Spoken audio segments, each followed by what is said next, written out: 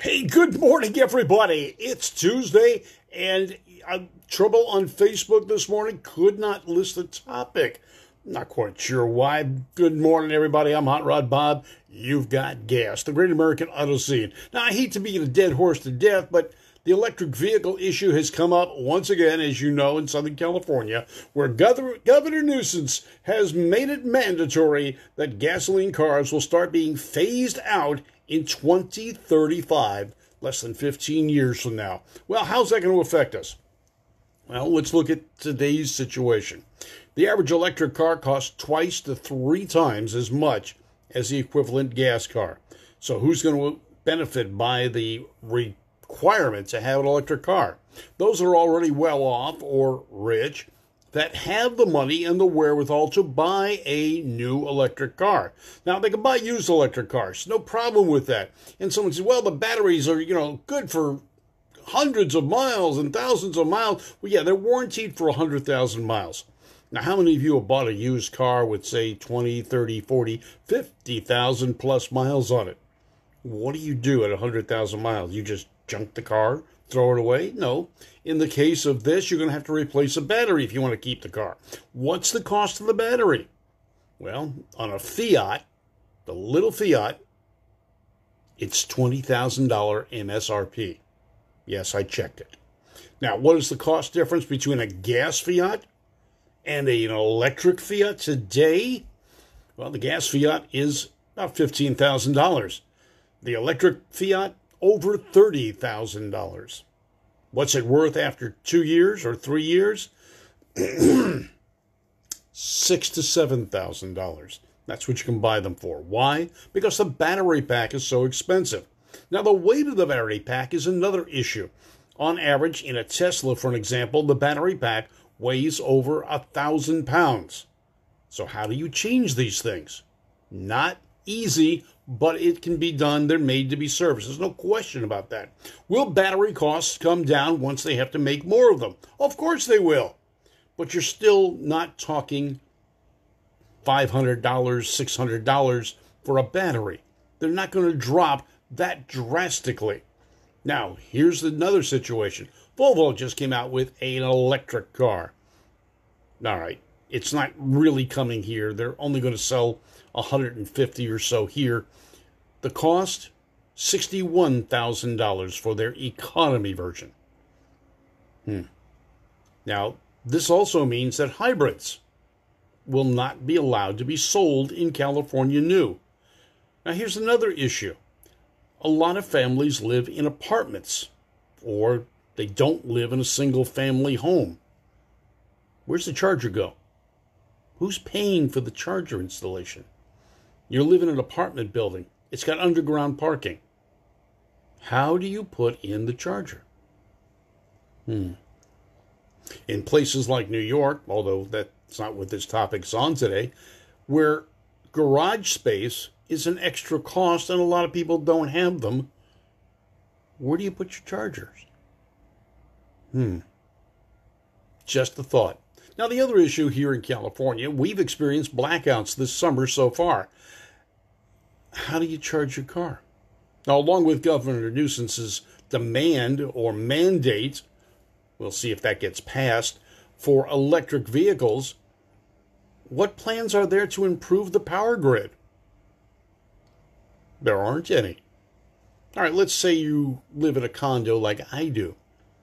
I have my hot rod and my wife's hot rod in the garage. We park our regular cars outside. Where do we put the charger? How do we connect the charger to our condo's electrical system?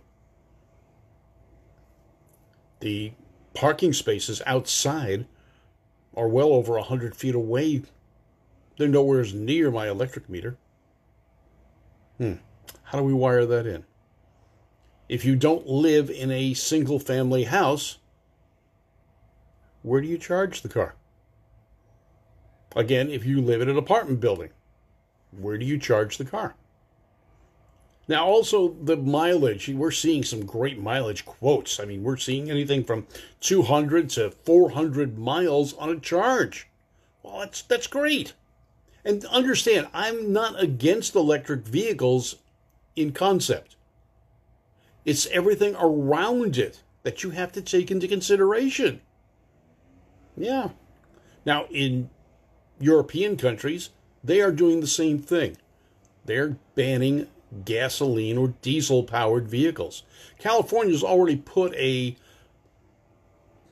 rule in effect that older diesel-powered trucks can no longer come into the state of California. It's about a 10-year period where if it's older than 10 years, it can't come into the state. Not even to make a delivery. You have to have a California certified diesel vehicle. So how's that going to change? Nigel's telling me in Great Britain, if everyone in the UK switches to electric cars, they'll need to do 5 new power stations to cope. We've got the same issue here. We're going to have the same issue here. We have blackouts now. We don't have enough power to supply the electricity needed on a hot day here in Southern California. What are they going to do in the summertime? Not drive their car? Now, the mileage limits we also hear about, or the mileage capabilities we hear about on electric vehicles, are under ideal conditions. Not freeway speed steady, not with the air conditioning and the lights on.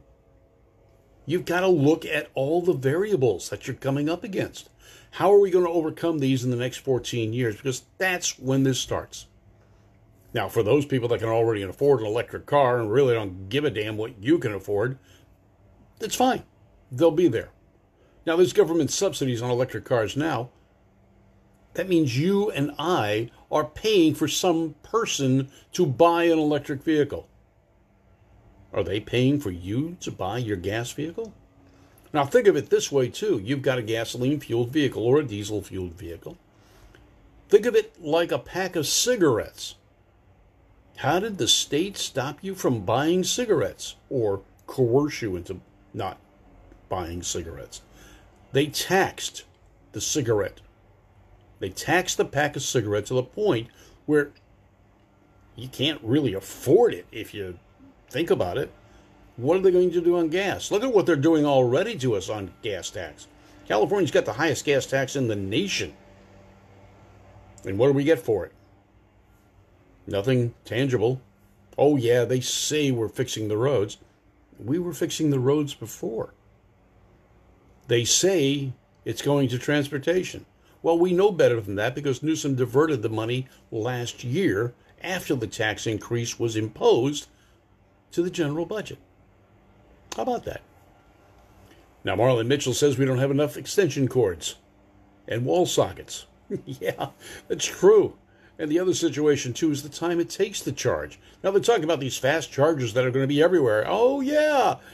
Yeah, you got to get to it.